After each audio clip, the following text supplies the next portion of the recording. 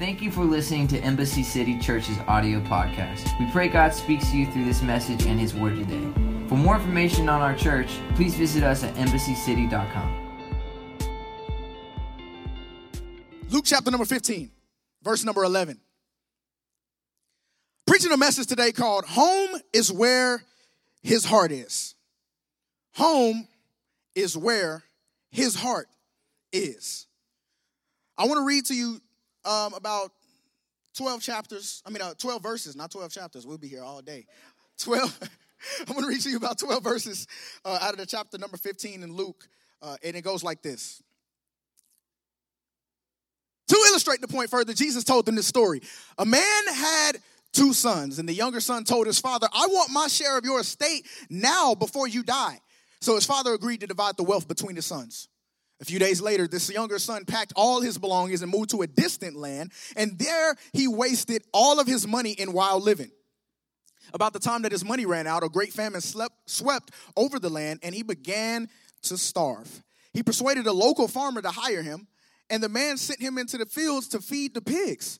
The young man became so hungry that even the pods that was feeding the pigs looked good to him, but no one gave him anything.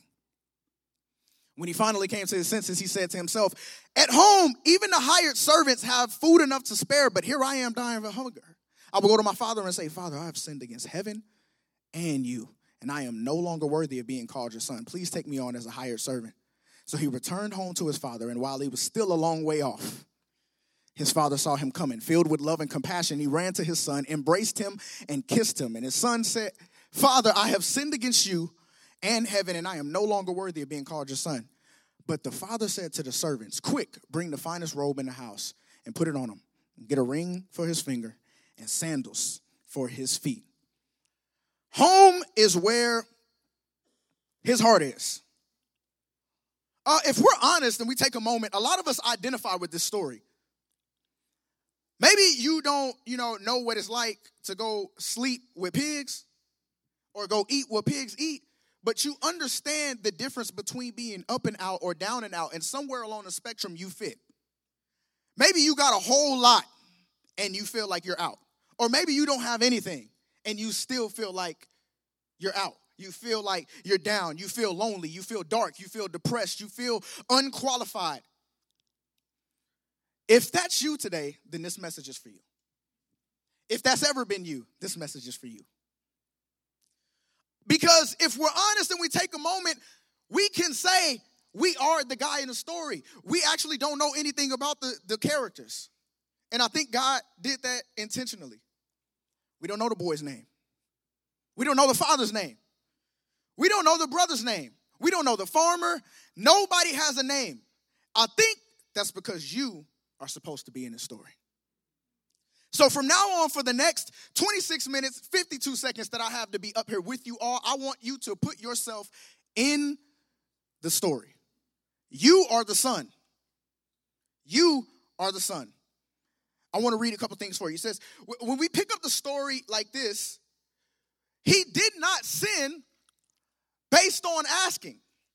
The father was being a good father, perfect in all of his ways and all those great things. And the son walked up to the dad and was like, hey, Dad, I'm going to be honest with you. I know we rich, so can I have my inheritance now? There was no resistance. The father just was like, sure, okay, yeah.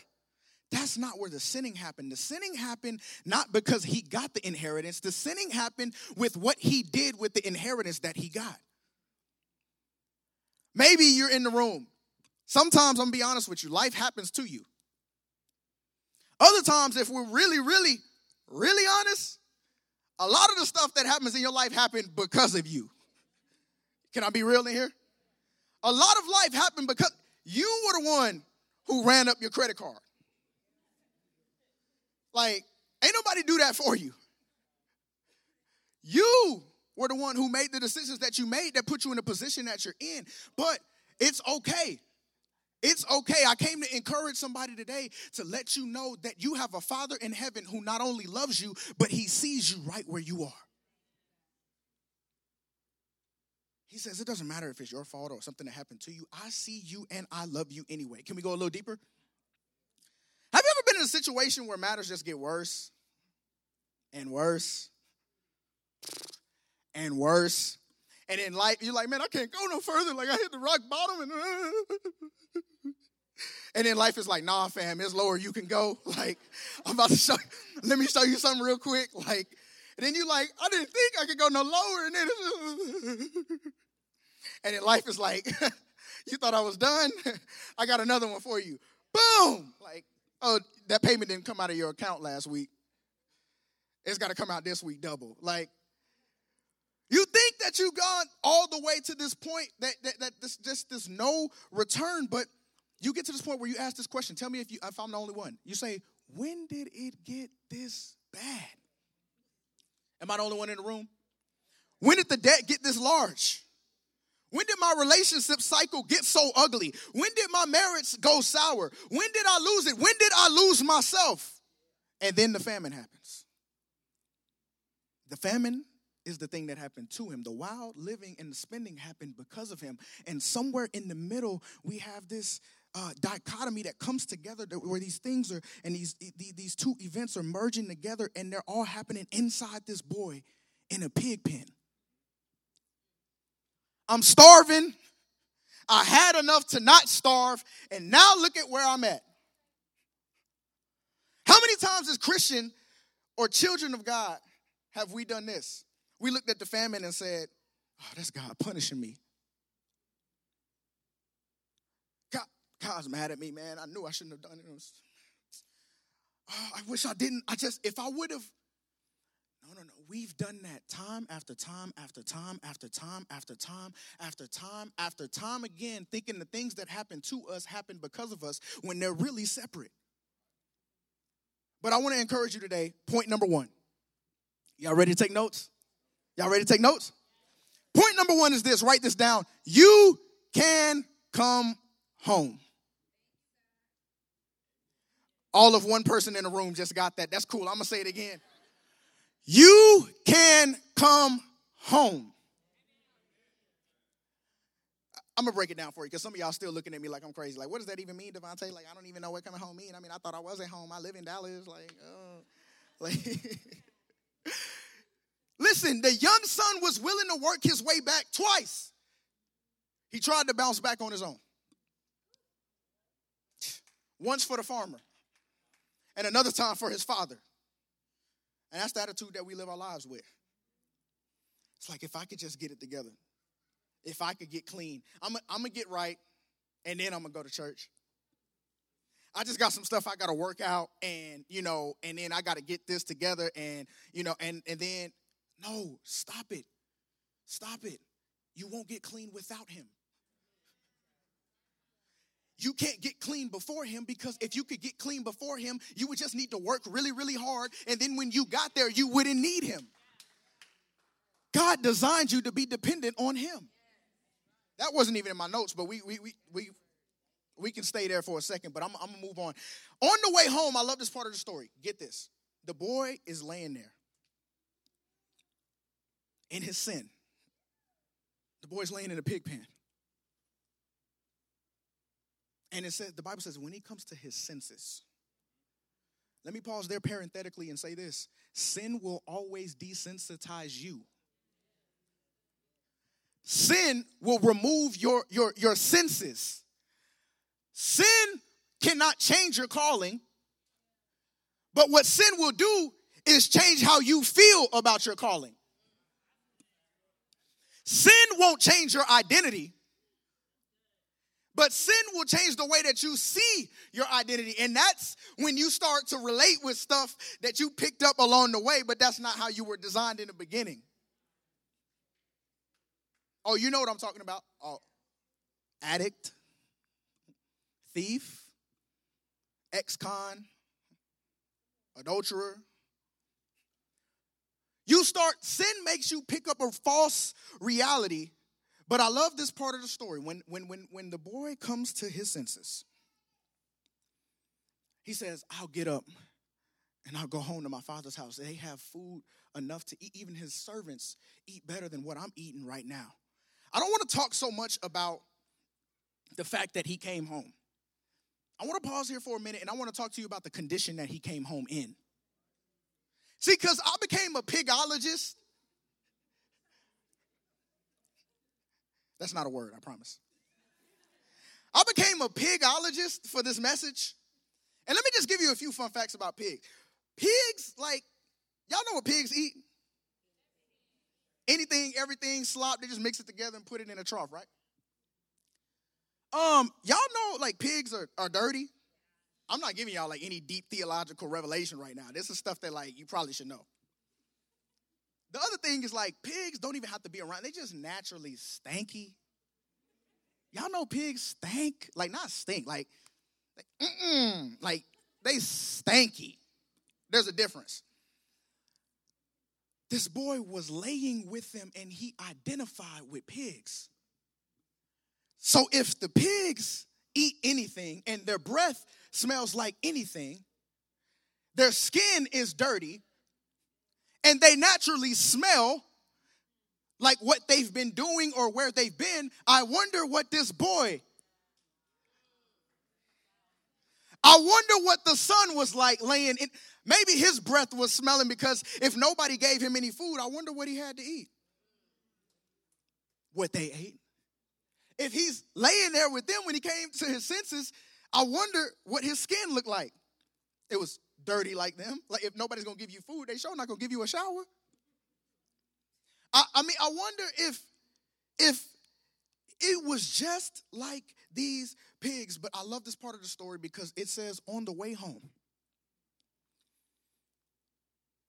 the father saw him a long way off. A long way. He didn't wait till he got to the door. He saw him a long way off, and he picked up his garment and took off running and met the boy where he was at. And the boy comes to him crying. You know that ugly cry, like when you really, really are sad? Like, it's silent for a few seconds. I mean, normally you see these kind of cries when you get a whooping or somebody else gets a whooping. Anyway, you start off with the cry and this.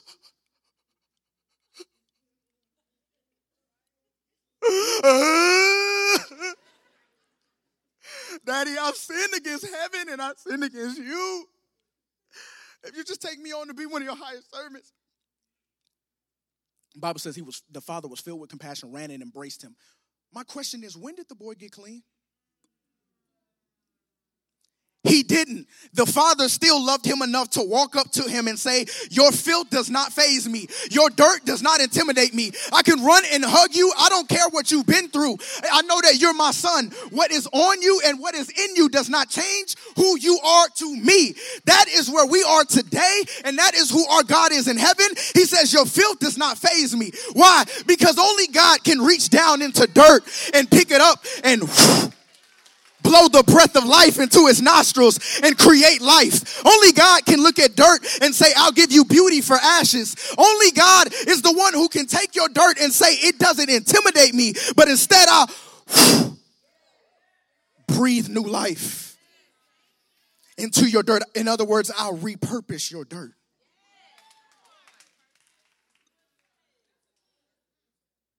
I'll repurpose your dirt. The greatness of God, that you can come home dirty, smelling like pigs, looking like pigs, and he throws his arms around you as if you just left yesterday. The other part that I want to go to is point number 2, is you can stay home. You can come home, but you can also stay home.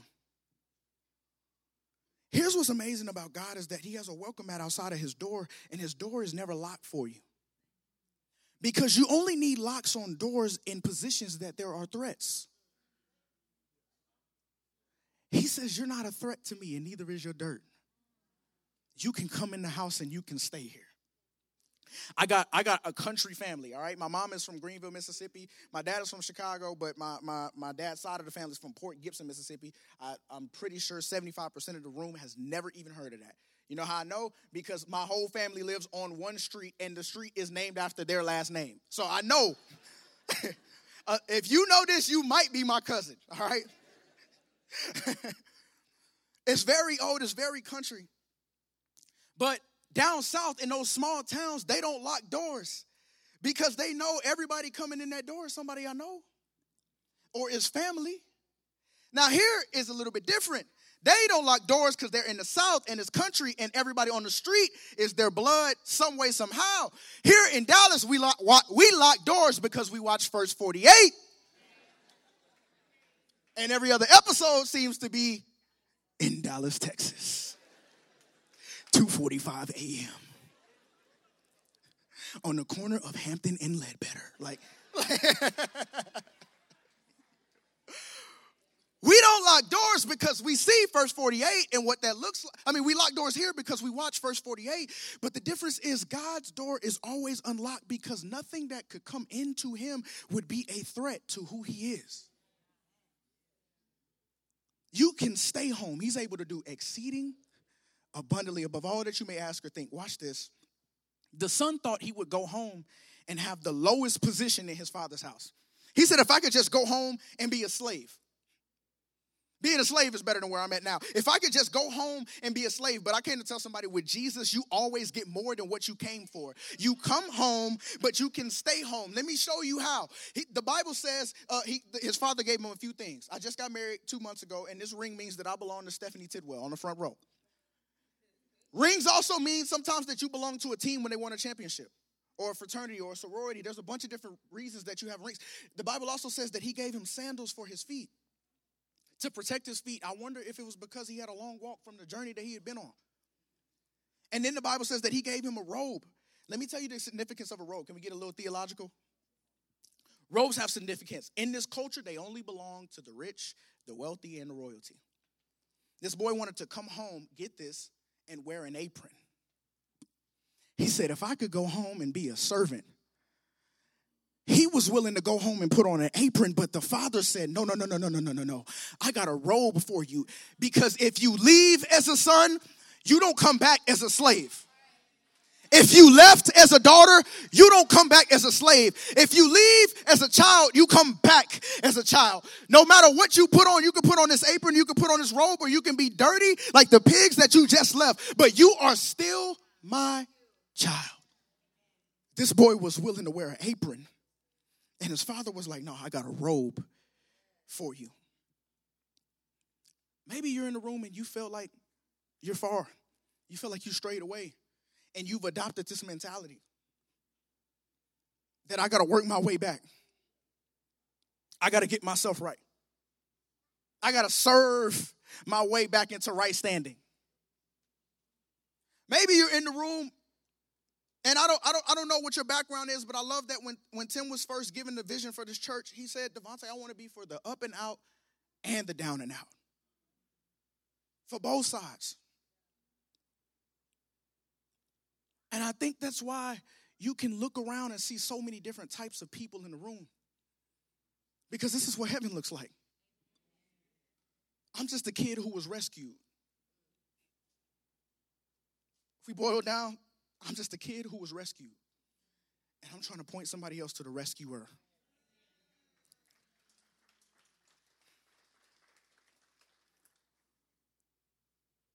God is willing to come across the galaxy, running to meet you in the middle with your dirty self, smelling like pigs, breath smelling like a pig, skin dirty like a pig. First and foremost, let me just pause right there because I just had this idea like, who on Winnie the Pooh is a really good friend because Piglet is a pig and then nobody tell him that his breath stunk one time. Like, nobody told him he was dirty one.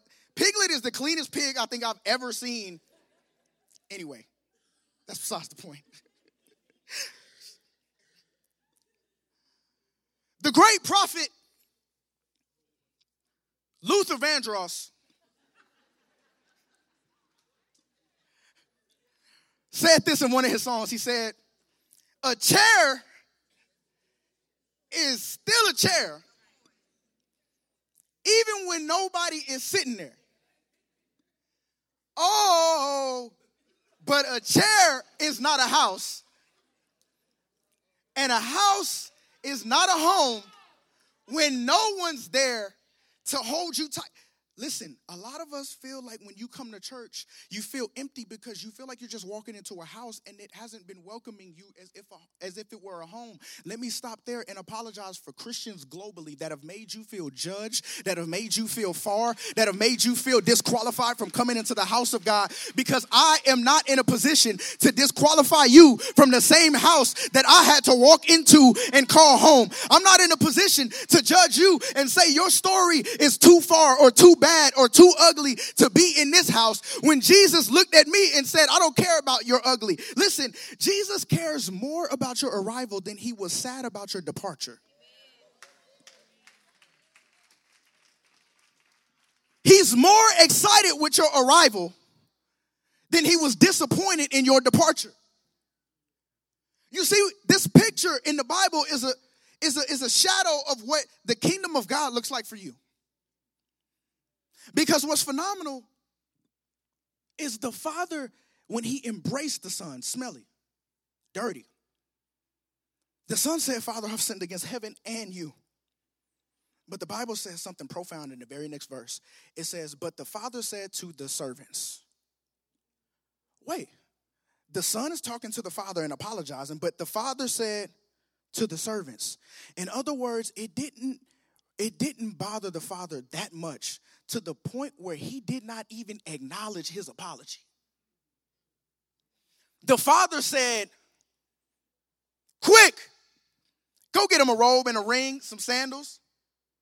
And point number 3, as the band comes up, he said, go get him a fattened calf. In the middle of not embracing this boy's apology, because he wasn't more disappointed in his departure than he was excited about his arrival. He said, quick, go get the fattened calf. Can I give y'all a little bit more theology? Just a little bit more, one last time. Point number 3, there's a party when you get there. There is a party when you get there. When you get home, they said, go get the fattened calf. Not just any calf. This is a rich man. He has plenty of cows. Not just any calf. You have to take time to fatten a calf. You have to be intentional to fatten the calf. This tells me one thing. The Father was anticipating his boy coming home the whole time. The Father was waiting on the boy to show up through the door. Hey, keep fattening. Oh, make sure, did you give him extra? Did you give that cow extra? Because when my boy comes home, it's going to be a party. Make sure that you get him, keep him ready. No, don't kill that one. Keep that one on the side. Kill the other ones, because when my boy comes home, I want him to have the best calf that we got, because there's a party when he returns. There's a party when you get there. All have sinned and fallen short of the glory of the Lord. And we all will always need to keep coming home. Always. The beautiful thing about God is he gives us all of these things every single time. Can I tell you how I know? Can I tell you how I know? The Bible says this. It says his mercies were made new every morning. Like the Father, he gave out of love the first time to give him the inheritance. And then he gave out of love to restore him the second time. The first time he gave him what he asked for. The second time he gave him what he needed. The first time he gave him what he asked for. And it was too much for him. The second time he gave him what he needed in order to be restored. How good is the grace of God? That he could look at you with your dirty self, with your filthy self, your filthy past, ex-addict, thief, ex-con, ex-whatever. And he says, that doesn't intimidate me. I've been waiting for you to come home. I want you to come home. I want you to be home in the position that you're in. You don't have to go back to a position to be here to present yourself to me. I'm going to put you back in the position you need to be in. There's a party when you get there, and all you got to do is show up. The unearned, the undeserved, unmerited favor of God that saves you is the grace of God because of what Christ did on a cross. Christ being on a cross, a tool for torture. They tortured Jesus. They hung him high. They stretched him wide. He hung his head. For me, he died. But when he was stretched out on that cross, you see God the Father, and you see us coming home.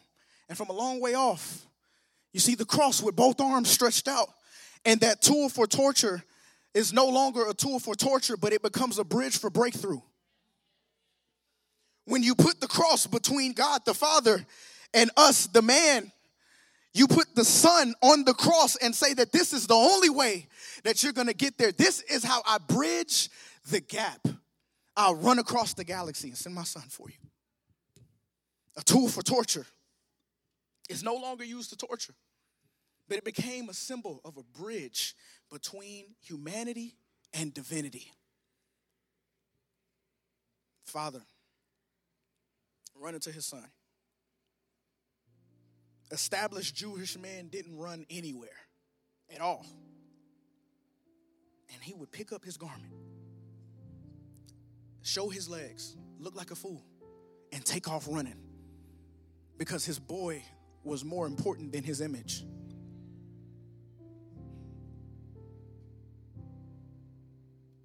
Maybe you're in the room